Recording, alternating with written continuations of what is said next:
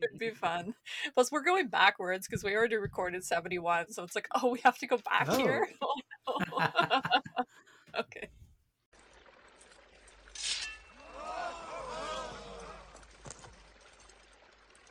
Behold! The sword of power. Excalibur.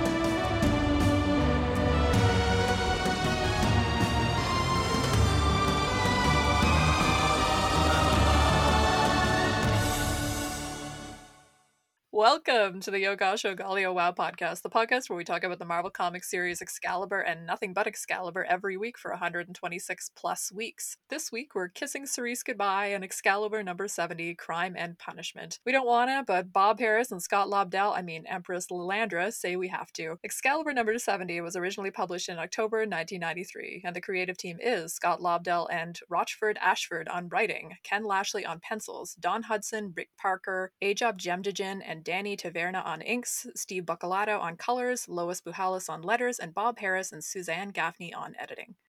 She comes to him dressed as a boy. And thus is unable to declare her love. But all ends well. How does it? I don't know. It's a mystery.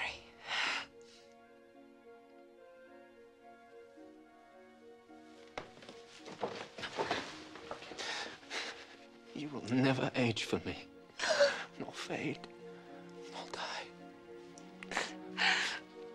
Nor you for me. Goodbye, my love. 1,000 times goodbye.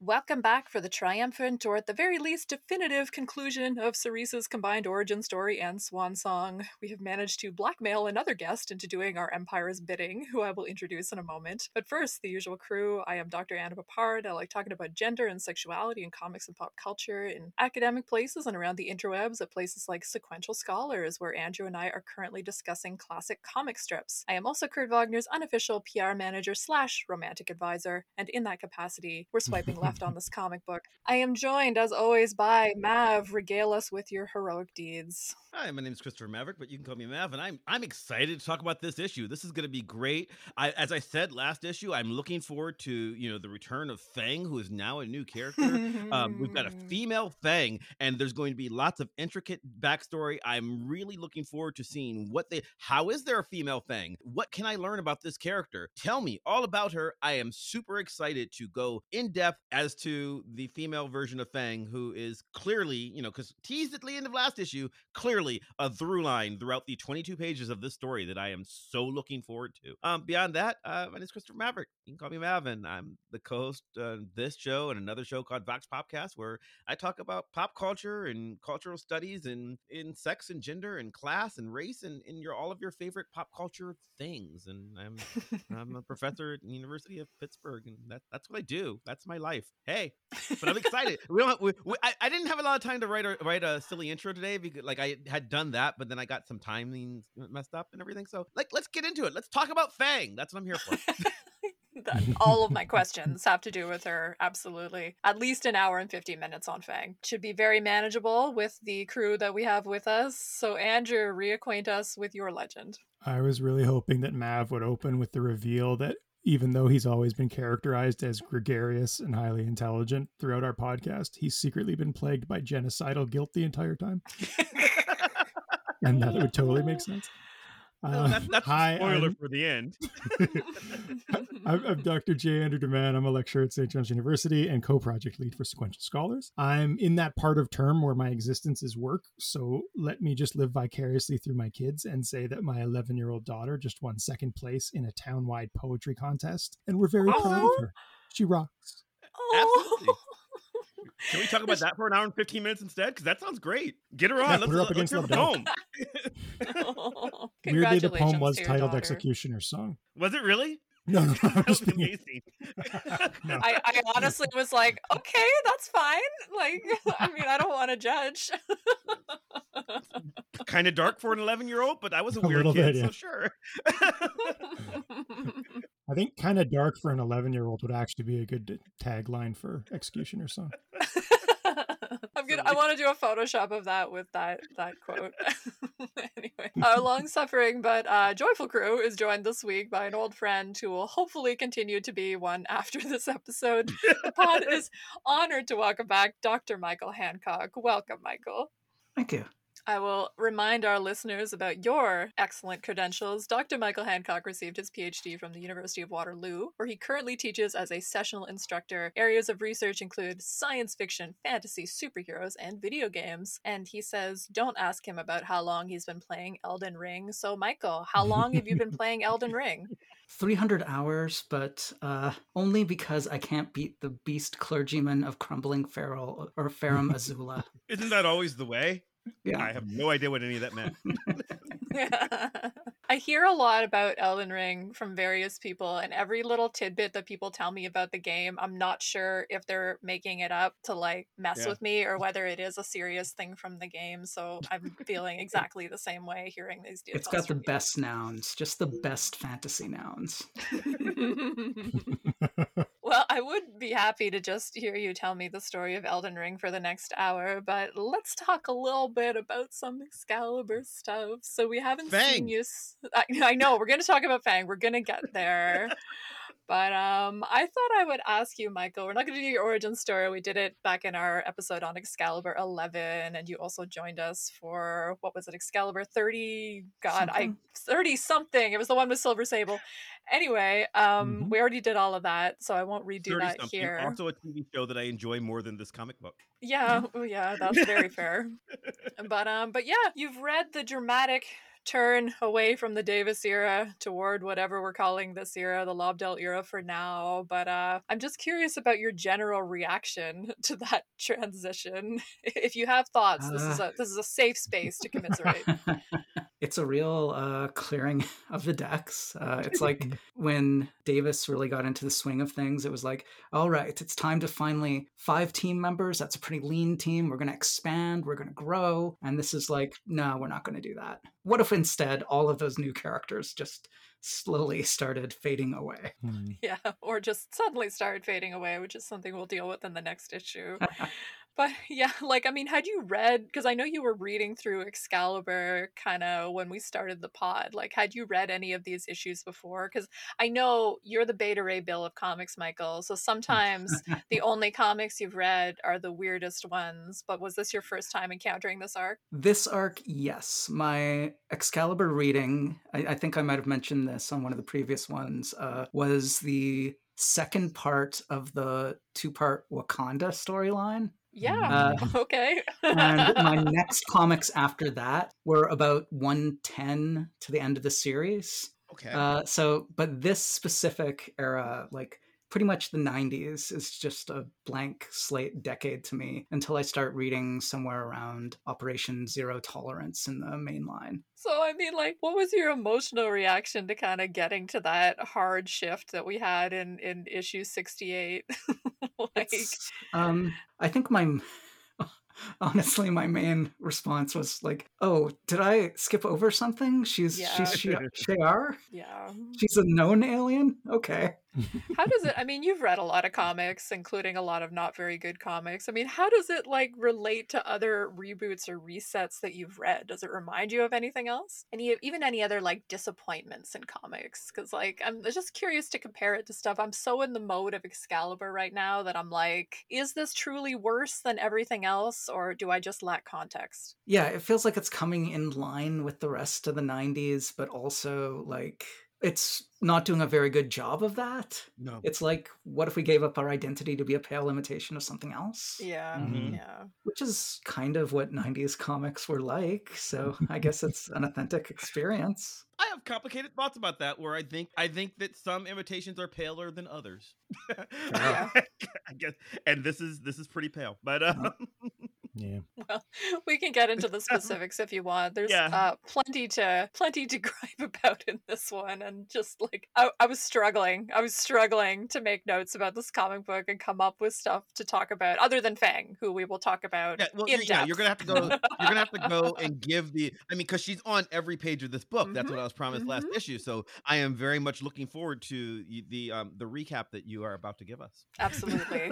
All right, let's get into it. So I know we've got lots of lovely listeners reading along with the pod, or maybe skipping these issues, which is very understandable. If you do want to read them, DM us for a hookup. We're happy to provide. In any case, though, let's catch up with a plot summary. Excalibur number 70 opens at the Crag prison, where Lady Fang is making good on the attack she promised in the last issue. Cerise says she doesn't want to fight, but in the great tradition of roadhousing it, she's so powerful she can't help ripping out Fang's throat. I mean, ripping off her jaw, killing her instantly. What? Which is probably... Wait, what? How is that possible?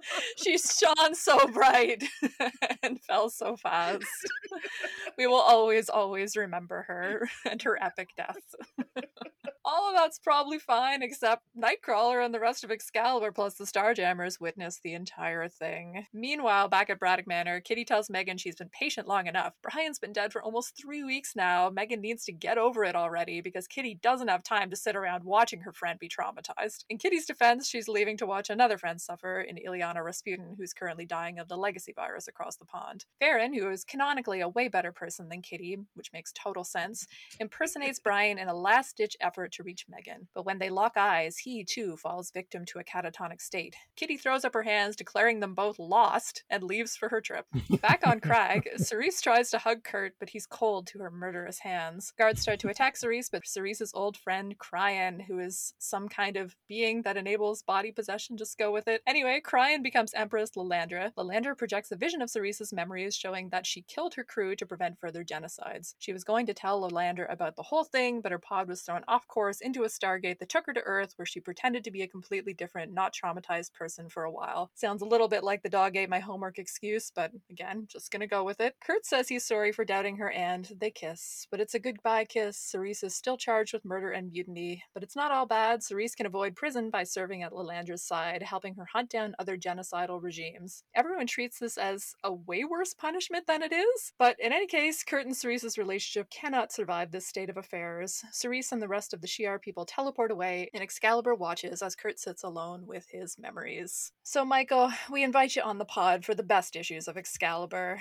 I mean, what were your first impressions of this one? What particularly stood out? What are you particularly anxious to talk about? Fang, obviously, but Obviously. aspects of her or other things. I've got 2 quips and one more serious thing. First, Farron finally came across someone who could outsulk him, and he just went to pieces at the prospect. Second, if there's one thing we know about Cerise, because we are told over and over again, it's that she does not know what kissing is. But we also know Lilandra does know what kissing is. We have Professor Xavier to attest to that, which can only mean that kissing is a tightly kept military secret in the Shi'ar Empire.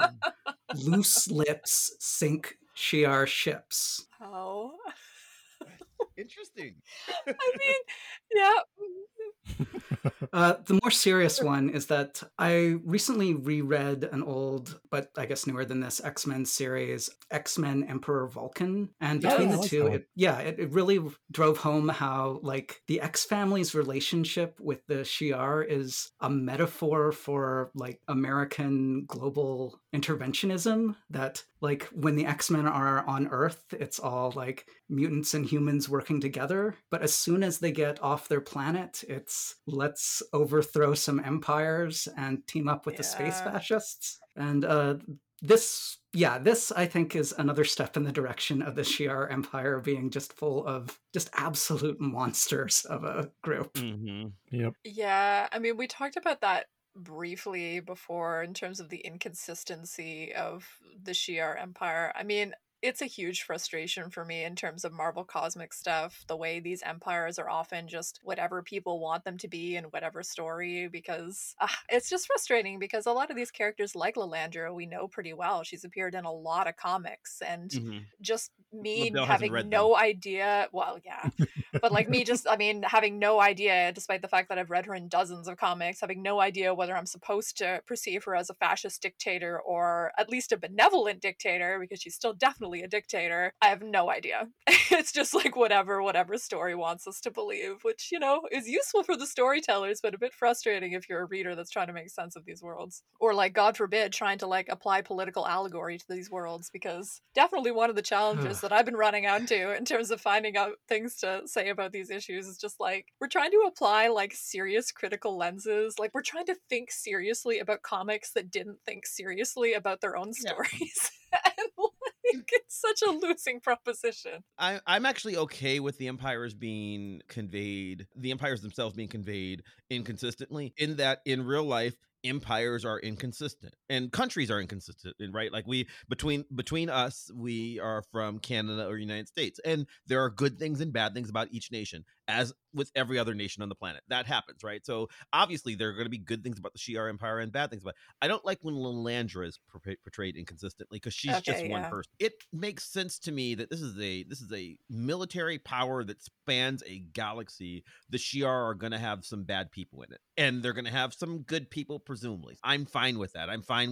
That's been like that's the story of the Kree, right? They're a good Kree and they're a bad Kree, and they had their own little civil war going, which is the story of where Captain Marvel comes from in the first place. I get those things. It's just I don't recognize who this person is that is Lilandra. I mean, it's like Labelle had never read one of her appearances before. This is nothing like what she ever is, even remotely. Not that she's a perfect person. She's always been inconsistent in that, you know, you root for her because she's Professor Xavier's girlfriend, but she is also kind of a dictator. And you kind of go, oh, well, you know, maybe you're just kind of doing a little bit of light fascism as opposed to your sister who does heavy fascism. Like, that's the story typically. That's not here. That's not this story. I mean, yeah, I want to talk about the punishment thing because I find it super weird. But yeah, I'll come to you, Andrew, for your first impressions, though, first. Like, how are you feeling about this one? What are you particularly eager, if anything, to talk about? I think to me it stands out for how little of a story it is in terms of like innovation. Sort of what you were saying about how hard it is to make an outline to talk about this. To me, every plot point is predictable. Every character action is exactly what they would say if you like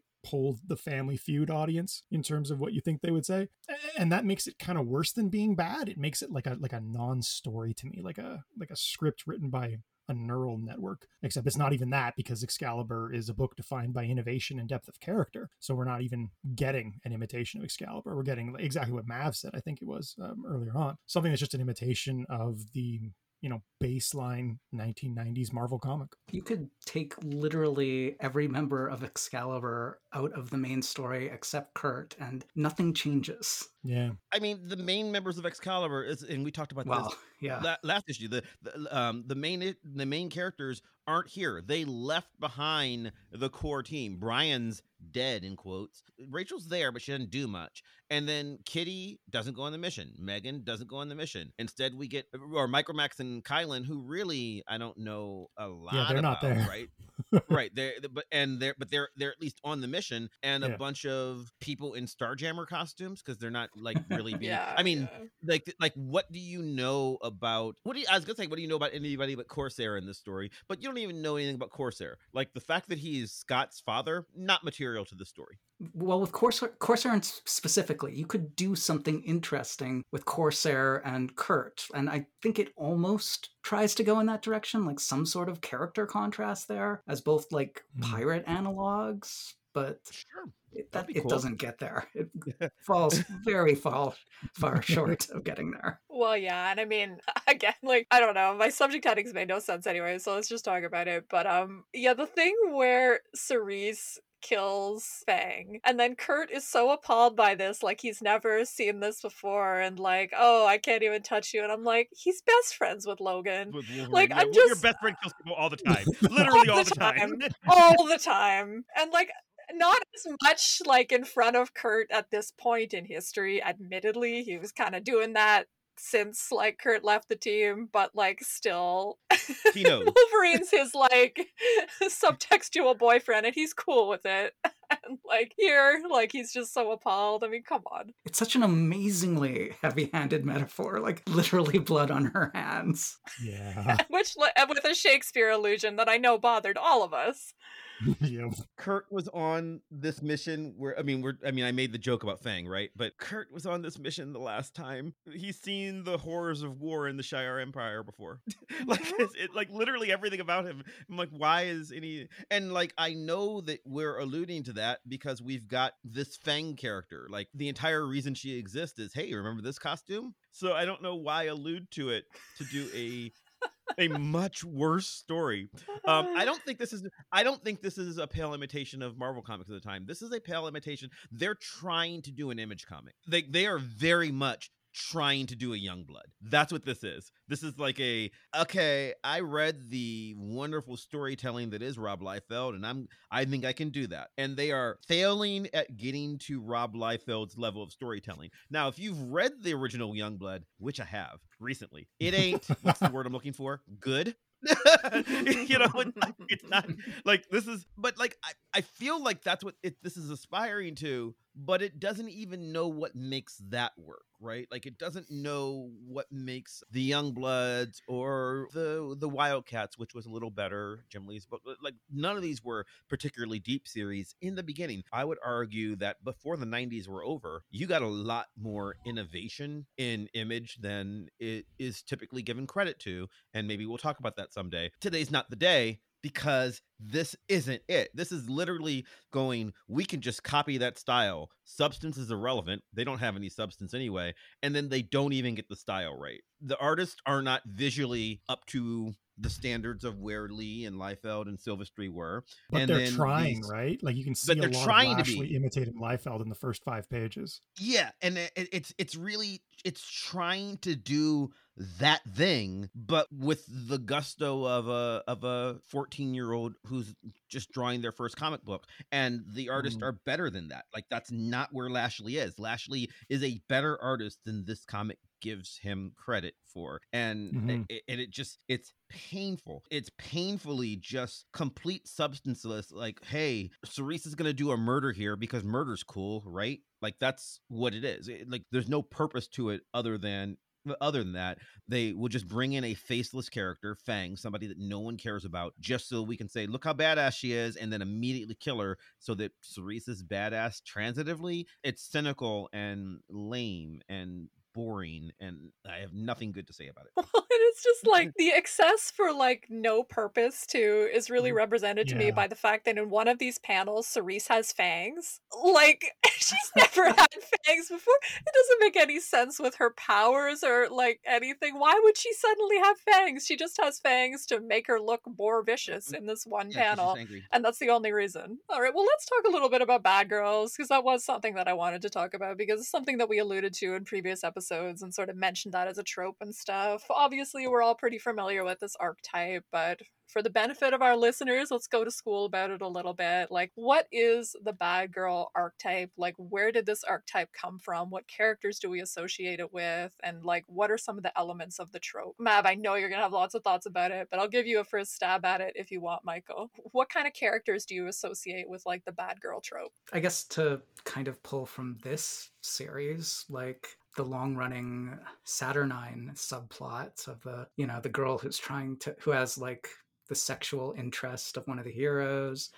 She's secretly being duplicitous. She's got weird powers that lets her do Machiavellian stuff. yeah, that's the kind of crafty femme fatale version of it, I think. Yeah, I was gonna say because I think about that more as a femme fatale, like within the Yeah. superhero genre, and I think the bad girl is a little bit different in certain important ways, and I want to kind of drill down on that a little bit. But Mav, I know you're gonna have lots of thoughts about Yeah, it, so I hit can me go with it, last. Mav. Okay, No, well, no, it's okay, okay. sorry. You go ahead, Mav, if you got it. I've Go written ahead. We'll come this is back like to it. this is literally a good 30, 40 I know. billion pages of my dissertation. So I have complicated feelings on the bad girl because I do think she gets a short shrift in the current state of comics criticism, particularly given how prevalent she was for literally this entire decade, but also to a lesser extent to earlier decades. So I would say her genesis is in the femme fatales of early pulps,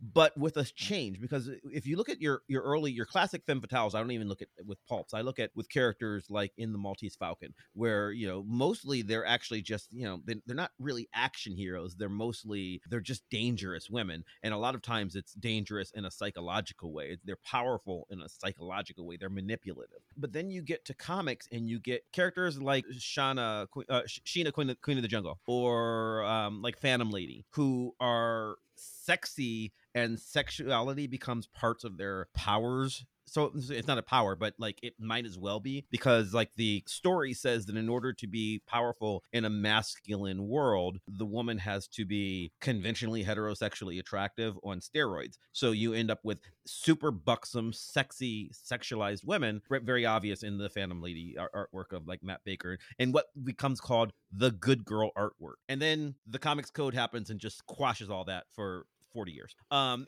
then we Wait. get to the Let 90s. me just pause for a second for our listeners. Like, what is the difference between good girl art and bad girl art? Because Yeah, that is a that's what I was about to do. commonly confused point. Right. That's what I was gonna do. I was gonna, Okay. the good art like goes, and it doesn't go away entirely. I said for 40 years. There is indie stuff. Vampirella comes up in this interval, but then we get to the 90s, and then you end up with what is trying to be a callback to the good girl art style. However, it becomes, rather than glamorous, it becomes explicitly sexualized, and this is a long conversation about the differences, but I think that's what you're getting at here, Anna. It becomes purely gaze driven in continuously less practical and less practical ways, to which the purpose is to be sexy first, to look like you're in the throes of orgasm in every panel. Witchblade epitomizes this, and I think Witchblade can be a story that is actually good in some ways beyond just the artwork. But it becomes the first and foremost, the female character must present herself sexually, and then nothing else matters. If it's a good story or a bad story, we'll figure that out later.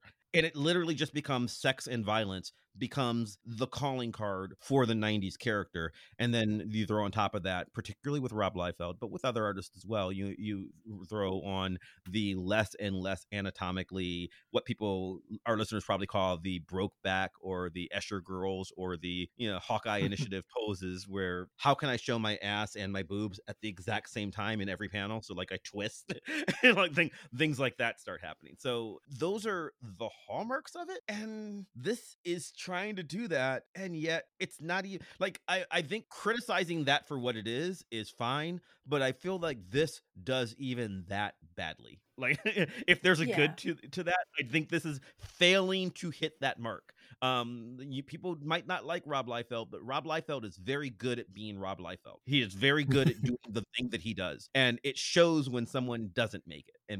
And this is not making it. It does not have the aesthetic to even not like. That's what I'm getting at, and it makes me go, why? Why does this exist? Other than you thought that in the most cynical, cheapest possible way, you could just do the thing of the Image guys all left because they wanted more control and more money, so they left, and now you're like, well, we'll just bring in some other people because the artist doesn't matter. Well, guess what? They did. The artist mattered, and this is proof of that. Yeah, and well, I mean, just quickly, I don't think Lashley's like his art's not being given any help by the inks here, which are not a good Right. match for him at all. Because we're going to see better work from him on some future issues, and the Much inks better work. are a Much big better work. factor. Yeah, Yeah.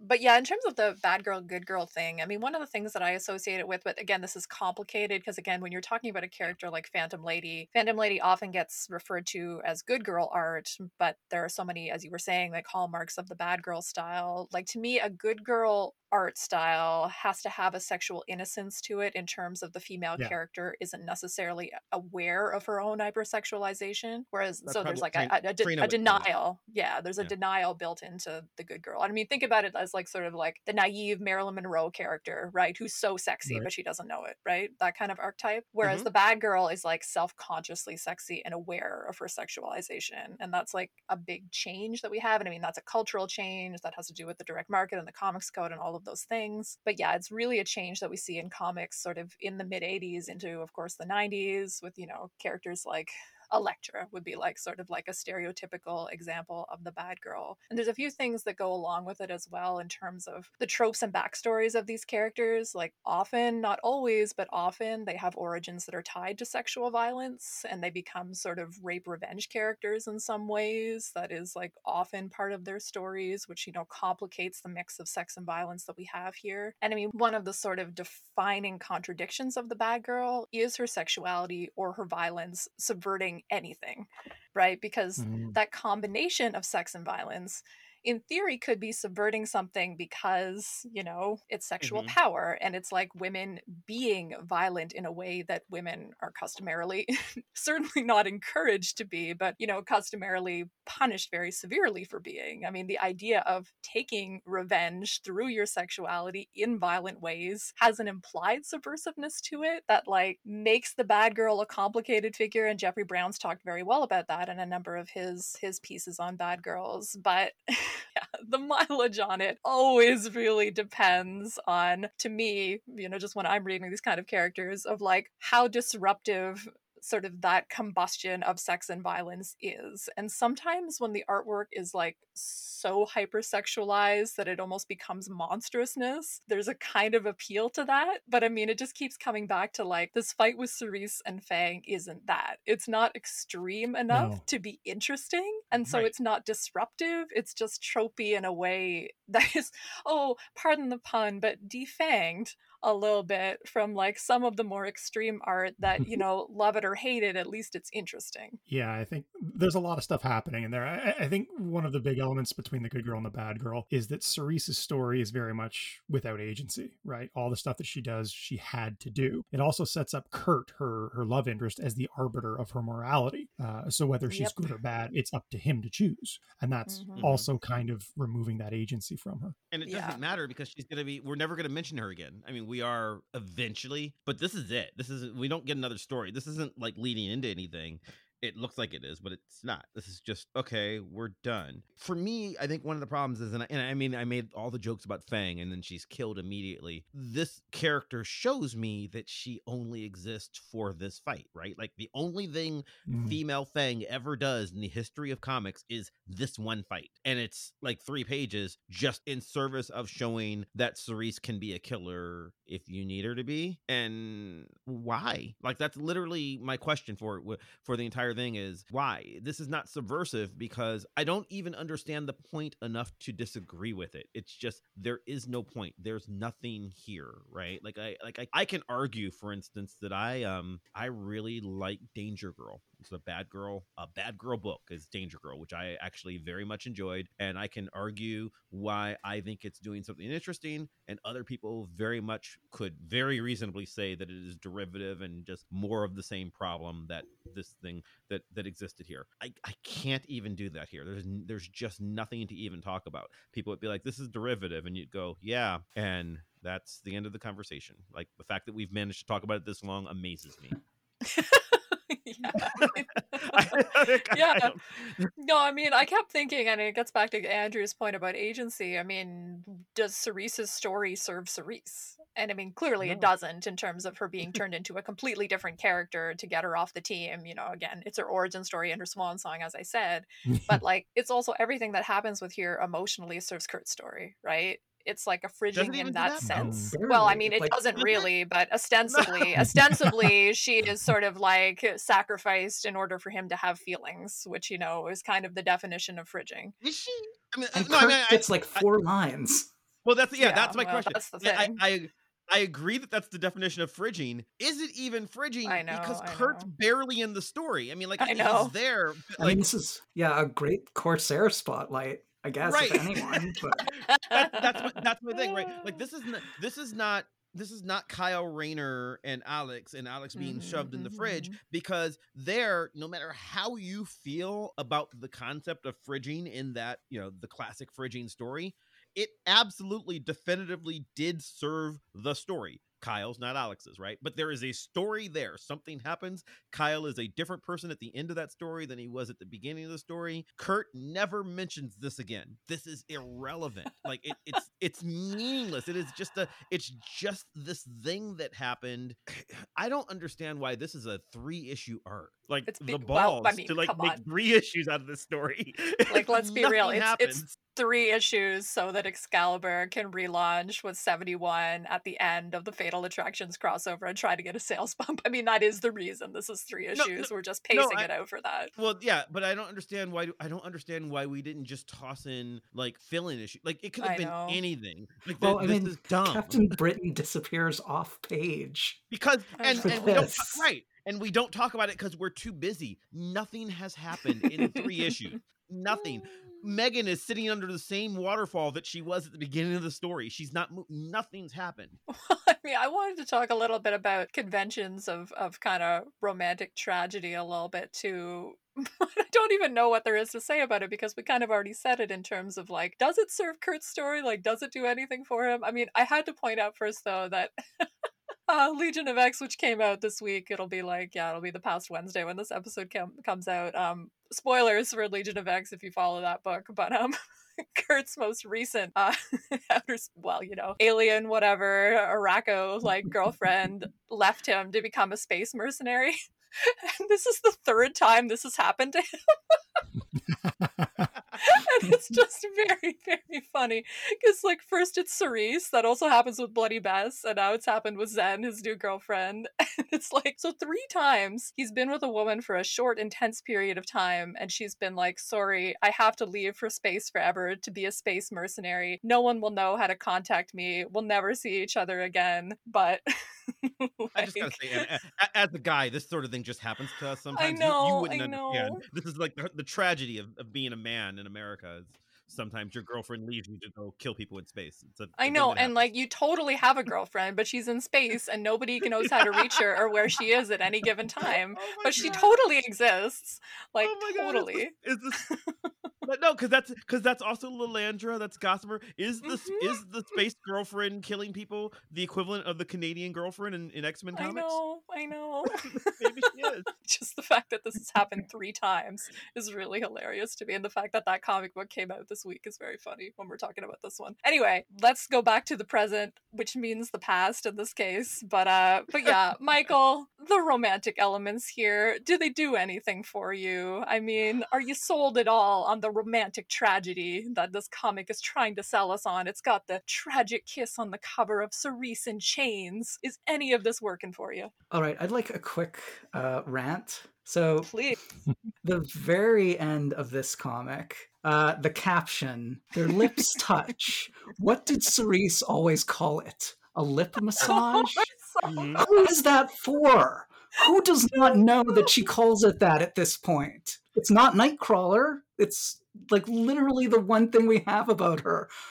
Like, it's not a good romantic moment. It would be at least a little better if that first caption just disappeared. I really Why is stood this up to me question too. here? I know.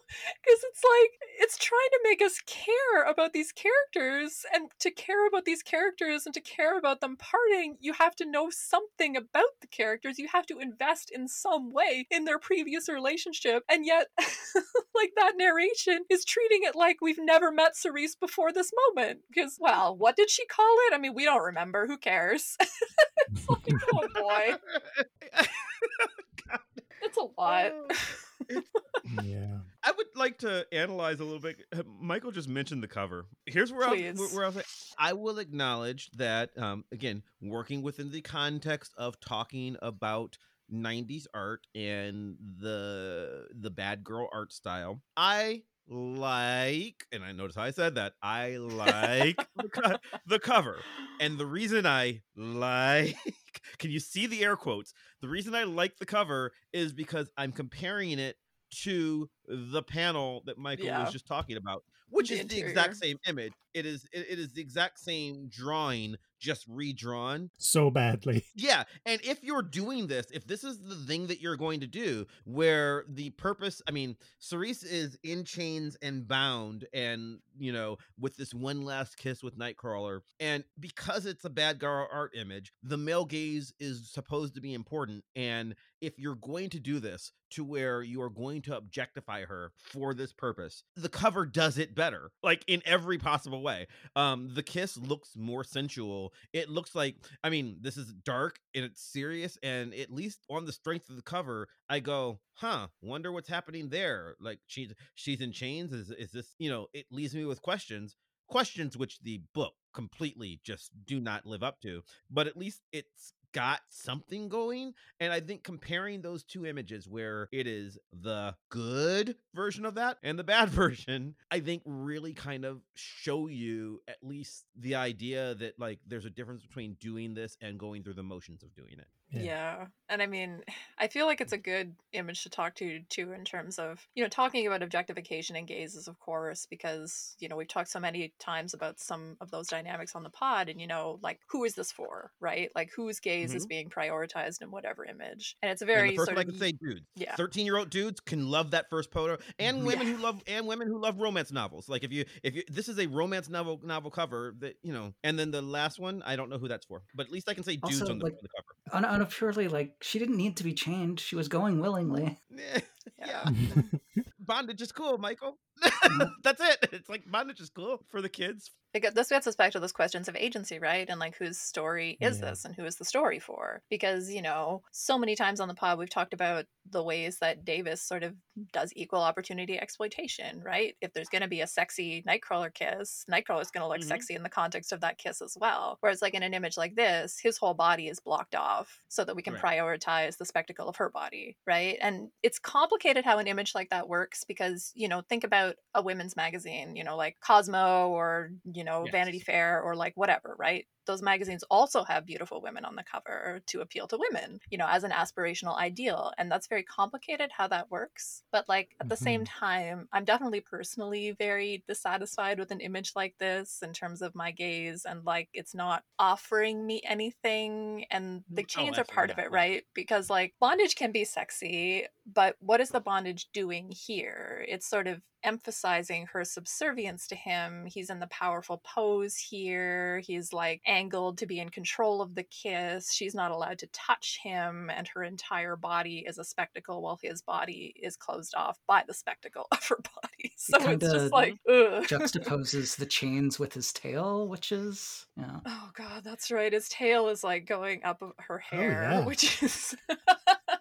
another detail of this image, which, okay, I don't hate that part of it. At least, like, they did something with that. That's sort of something, but yeah, still, it's just, I agree with Mav, though. Like, I mean, the cover is that excessive image more successfully than the interior version of that image is. I can agree on that point. I will agree with you. If you are reading this as a woman, then neither image offers you anything, right? Like, there's no agency. There's no, like, she is completely subservient in both images. But I feel like at the very least, as a sexually frustrated 13-year-old boy, I feel like you can get behind the first one. Like, Yeah.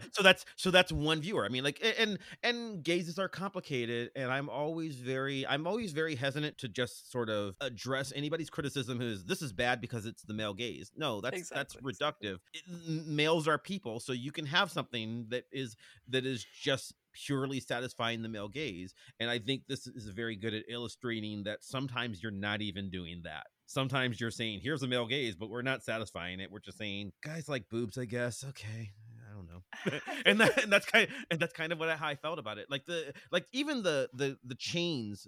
So on the cover, she's got these chains that she's in bondage, and sure. But on that later image, like the chains don't work in the perspective of the image. They're floating over Kurt's hand, and his fingers are going the wrong way. I don't know anything about what's going on here because the comic just doesn't care. It's like it's gotten bored with itself by now. Well, see, one of the things about the male gaze, though, that makes it complicated, and I think one of the reasons that we do go so often to the well of condemning the male gaze is that it's tough because part of the male gaze is that element of objectification. And for the types of images that I find sexy, I want the men I'm attracted to look attractive, but I don't want them to be reduced solely to being objects because I'm looking for like an empathy in the embrace, right? So, I mean, that's where it gets complicated because I don't really like any image that just reduces one of the partners in the kiss to an object. And so that's where I agree that it's not bad to do gazy stuff. I mean, it's not bad to experiment with objecthood, in a consensual way. But again, when you're talking about images of fictional characters and like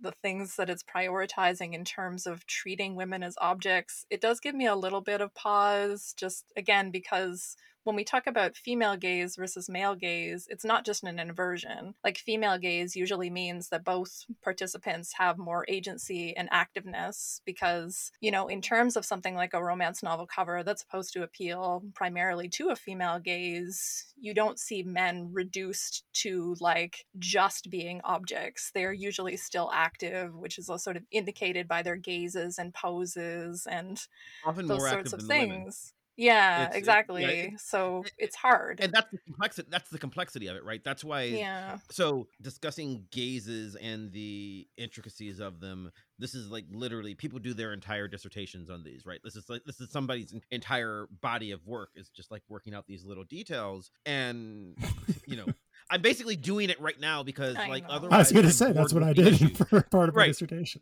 Right. Like, but I mean, I don't think this book deserves it, is what I'm getting at. Like, I'm just I know. bored Yeah. with this image.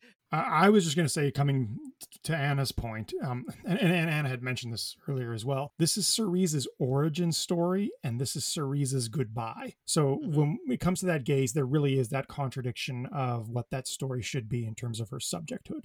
It just reminds me of that good Courtney story we had, right? That was sort of, in some ways, also her origin story in Swan Song, back in Excalibur number 5. Well, 4 and 5. 4 and 5, yeah. And it's so different if you think about a story like that and the way it really does emphasize Courtney's agency and help us understand her as a complex person extending from the things that we used to know about her versus what happens to Cerise here, where she's just tropified and everything takes away her agency. And it's funny to talk about it taking away her agency because I honestly think some of the writers, and we have a bunch of writers on this, even though it's Lobdell's, like Lobdell gets credit for the overall plot, but we have a bunch of different voices working on this. But I can understand how they think they're doing agency by having her become a murderer, because that's where the bad girl thing is at its worst, where, agency becomes capacity for violence, but that's not necessarily agency because it depends on the reason that violence is happening. It depends on the motivations of that violence. It depends on whether that violence is character driven. I mean, much like sexiness, sort of the redeemingness or like whatever subversiveness of sexiness often depends on whether that extends from character or whether it exists just to exist, if that makes any sense. Do you think Totally. they think they're doing good work, or do you think they they think they're biding time trying to get to the reset. I And I don't think mean they that. think they're, yeah, no, I mean, I don't think anybody cared about this arc legitimately, but like, Yeah. I can also think that they think they're making Cerise a badass. Like, isn't she doing badass shit here? She's ripping Fang's jaw in half. She gets more of a like proper quote, air quote propers. Like the farewell is more existent than it'll be for all of the other second tier Excalibur Yeah. people that are going to depart Yeah. soon. But and in like, I guess I could see someone going, well, at least Cerise got a proper farewell, but it's not. So that Courtney story that you mentioned, right? Like, if you go back to on our episode of that, or it's issue 5, and if you go back to when we talked about that, we sort of had the disagreement between Andrew and I, where you said you're glad she's dead, and I pointed out that 30 years later, this story breaks my heart, right? Like, just to read it, I fell in love with her, a character I didn't really care about. I fell in love with her in those 2 issues, and then they killed her, and then reading it 30 years later, it still hurts. And that's good writing. So Andrew's right in that respect, in that like it works because they made you care, right? Like, no, but I mean, you're wrong for being a heartless bastard who wants her dead. But you're right in that, like, the story makes you care about her, which is the entire point. To where you go, oh my god, that just tugs my heartstrings. You know, she didn't even get a chance to like have an affair, you know, which is what you're really hoping for. But like, it's weird.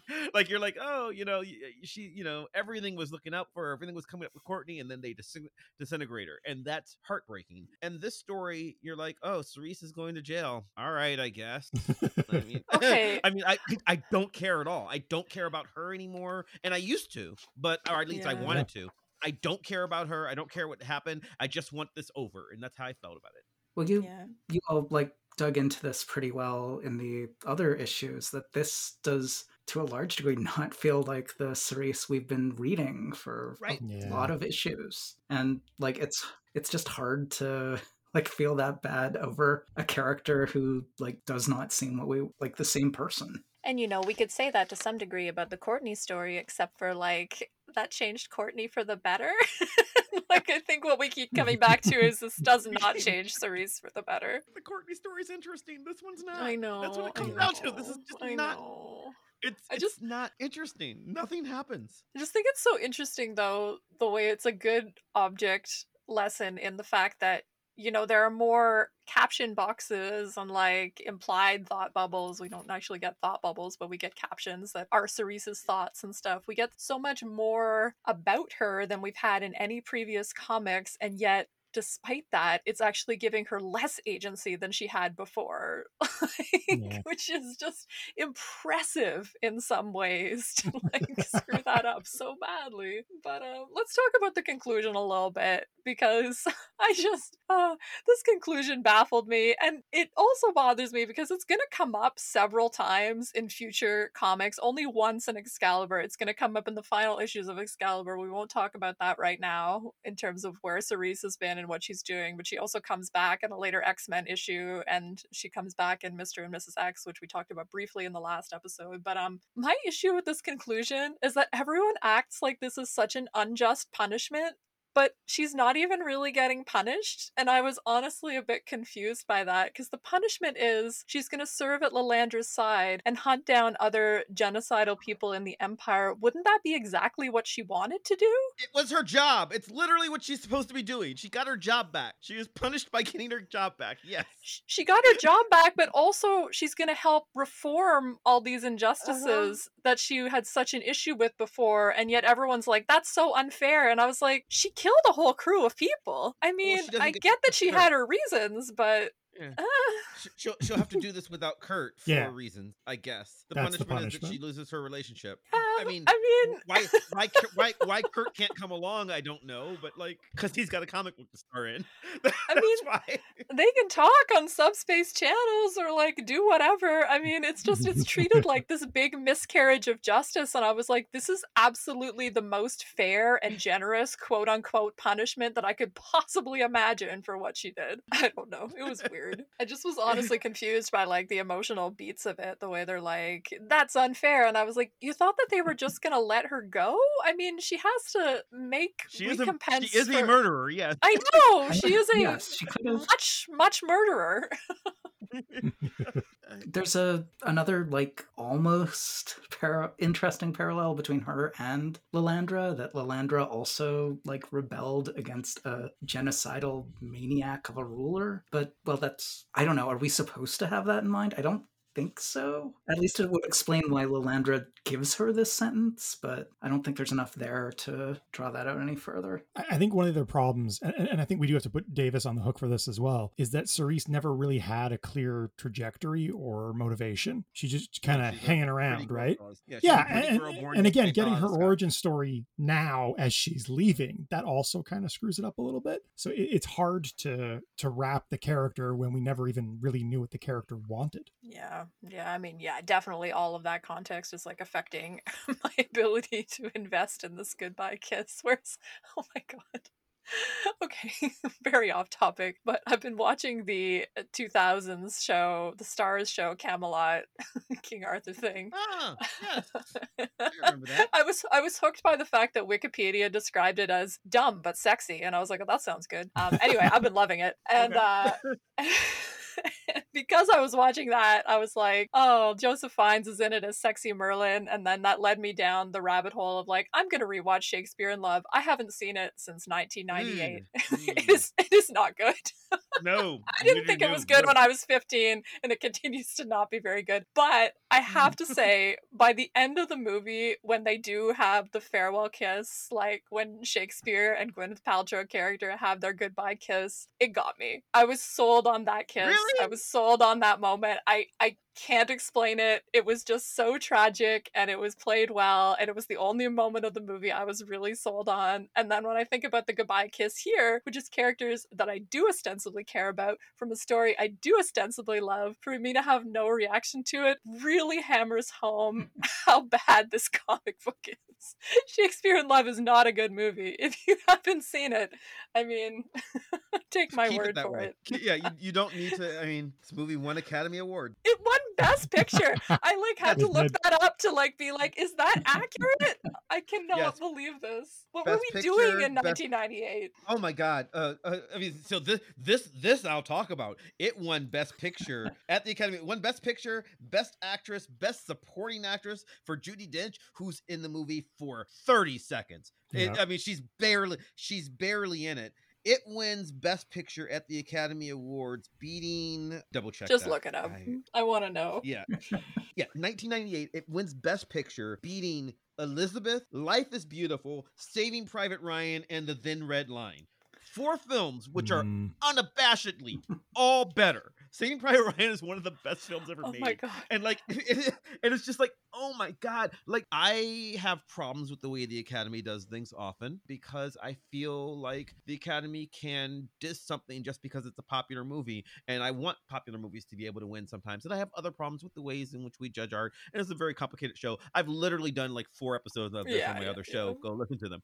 That said, no, the fact that this one best it is so there is a scene. I like dumb movies. There is a scene where they're quoting lines of Romeo and Juliet to each other in the process of having sex, and like his thrusts are paced to the rhythm of the lines. It is the least sexy thing I have ever seen in my entire life. It is so, oh god. But I have to point out that I was very surprised that Elizabeth came out the same year, because I was like, wow, Joseph Fiennes 2 defining Renaissance fuckboy roles in the entire same year. That is a triumph for him personally. Yeah, I support him in that. Anyway, that's very off topic. We clearly lost the thread of this comic book. I blame myself. Let's do final thoughts. We didn't talk about the kitty thing at all. It's probably worth ragging on a little bit. I'm sure it'll come up in our final thoughts. So let's go around the horn and do it. Andrew, final thoughts about this one. Time to get out your gripes before we move past this arc. Yeah. Okay, so just to be an English major gripe, since we're talking Shakespeare, there's no goddamn way Lobdell has read Macbeth. So Like, stupid. he read like the Cribs notes and probably wrote an essay on it in high school and just really wanted to impress people by referencing it. But his understanding of Lady Macbeth is very entertaining. Yeah, nothing to do with the Shakespeare play at all. And I'm not a Shakespearean, but I was offended by Yeah. both that and Shakespeare in Love. Anyway, Mav, final thoughts. We're quickly running out of opportunities to talk about Farron. So I just want to note his plan here. I Mhm. don't know. Like, I gave him a little bit of credit earlier in the arc where he was at least the one who cared, who was just like, oh, maybe I'll give you a hug, kitty, and maybe I'll stay here and watch Megan. And these were like reasonable things to do for a character that is not known for reason. What does he do? Like, your boyfriend died, so I'm going to make a mindless automaton of him so that you'll feel better, and then it doesn't work. And it's like, yeah, no it's kidding. Warlock all over again, right? But like Warlock, at least Farron knows humans. like what? Like Warlock is new to the planet. Like Farron is like emotionally unavailable. Yeah. Like Farron's got issues, but he is aware of like Farron was raised with all old people. He's met people who have died before. This does not make sense for him, and nothing about this like it's not cute the way a couple of issues ago where he's like, I order you not to cry. No, it's just that I like you and I don't want you to cry. That is a beautiful moment by an emotionally stunted child. Like, I get what he's going for. This is just dumb. I guess we'll do one more dumb thing with Farron before we're done with him. Sure. That's like what I got out of that. I mean, yeah, my takeaway from that was just like, wow. I mean, way to make Kitty, if possible, even more unlikable than she was in Excalibur 68. This was comical how unlikable it made her. I already did my bit on it in like the issue summary, but just her being like, I am so bored of like waiting around for you to feel better, Megan. I just don't have time for this shit. Seriously, I have to go. And then they're both in a traumatic catatonic state, and she's just like, oh, they're lost. She just leaves. She's only not on the mission because they needed someone to babysit, and then she's like, I know. Nah, bye. I'm just gonna. And like, I get she's going to Ileana. I get that part of it, but like, and we get that Kitty's a bitch too. We've talked about that on the podcast before. But like, this is mean in a way that like, like this is where you know other people, right? Like, call Alistair or Di Thomas or one of these other characters that like but that Lobdell doesn't remember that you know. Like, literally, make a phone call and say, I've got an emergency. I've got to go to the States. My friend is dying. Can someone please go watch my friend who's sitting under a waterfall? That's what you do. It's just reasonable. But the way it comes off is that she doesn't call anybody because she's mad at her friends for being traumatized and sad, and so she's like, F them. And catatonic. They're not traumatized and sad. They're literally in comas.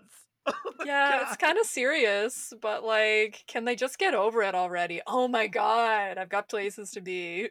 It's just like, wow. I mean, like, I get that this might be someone's bad misreading of like teenage selfishness, but it is a bad misreading of teenage selfishness. Anyway, that was basically my final thought. So I will give you the last word, Michael. What do you need to gripe about that we haven't yet griped about? Hit me with it. A little more on the Farron scene. Even the composition, I don't understand it. Like, he appears behind the Captain Britain. Okay, construct. I was confused by that too. What is is he like crafting an illusion that he's walking into? Is he shape-shifting? Is this within his power set? Is that why he like freezes? Or is that Megan's powers? Like, what is going on there?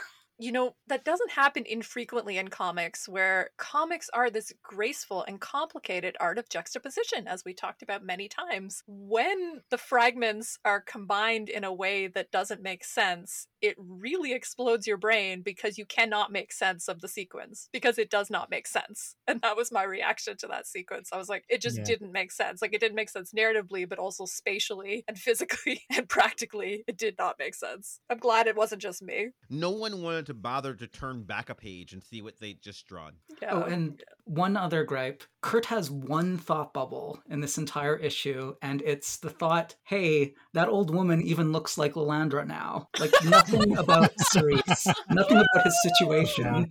It's like, in case you were wondering, this figure really looks like Lilandra. reader. Oh my god.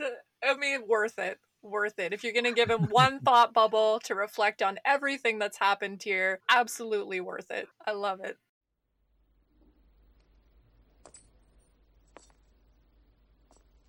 I was not born to live a man's life, but to be the stuff of future memory.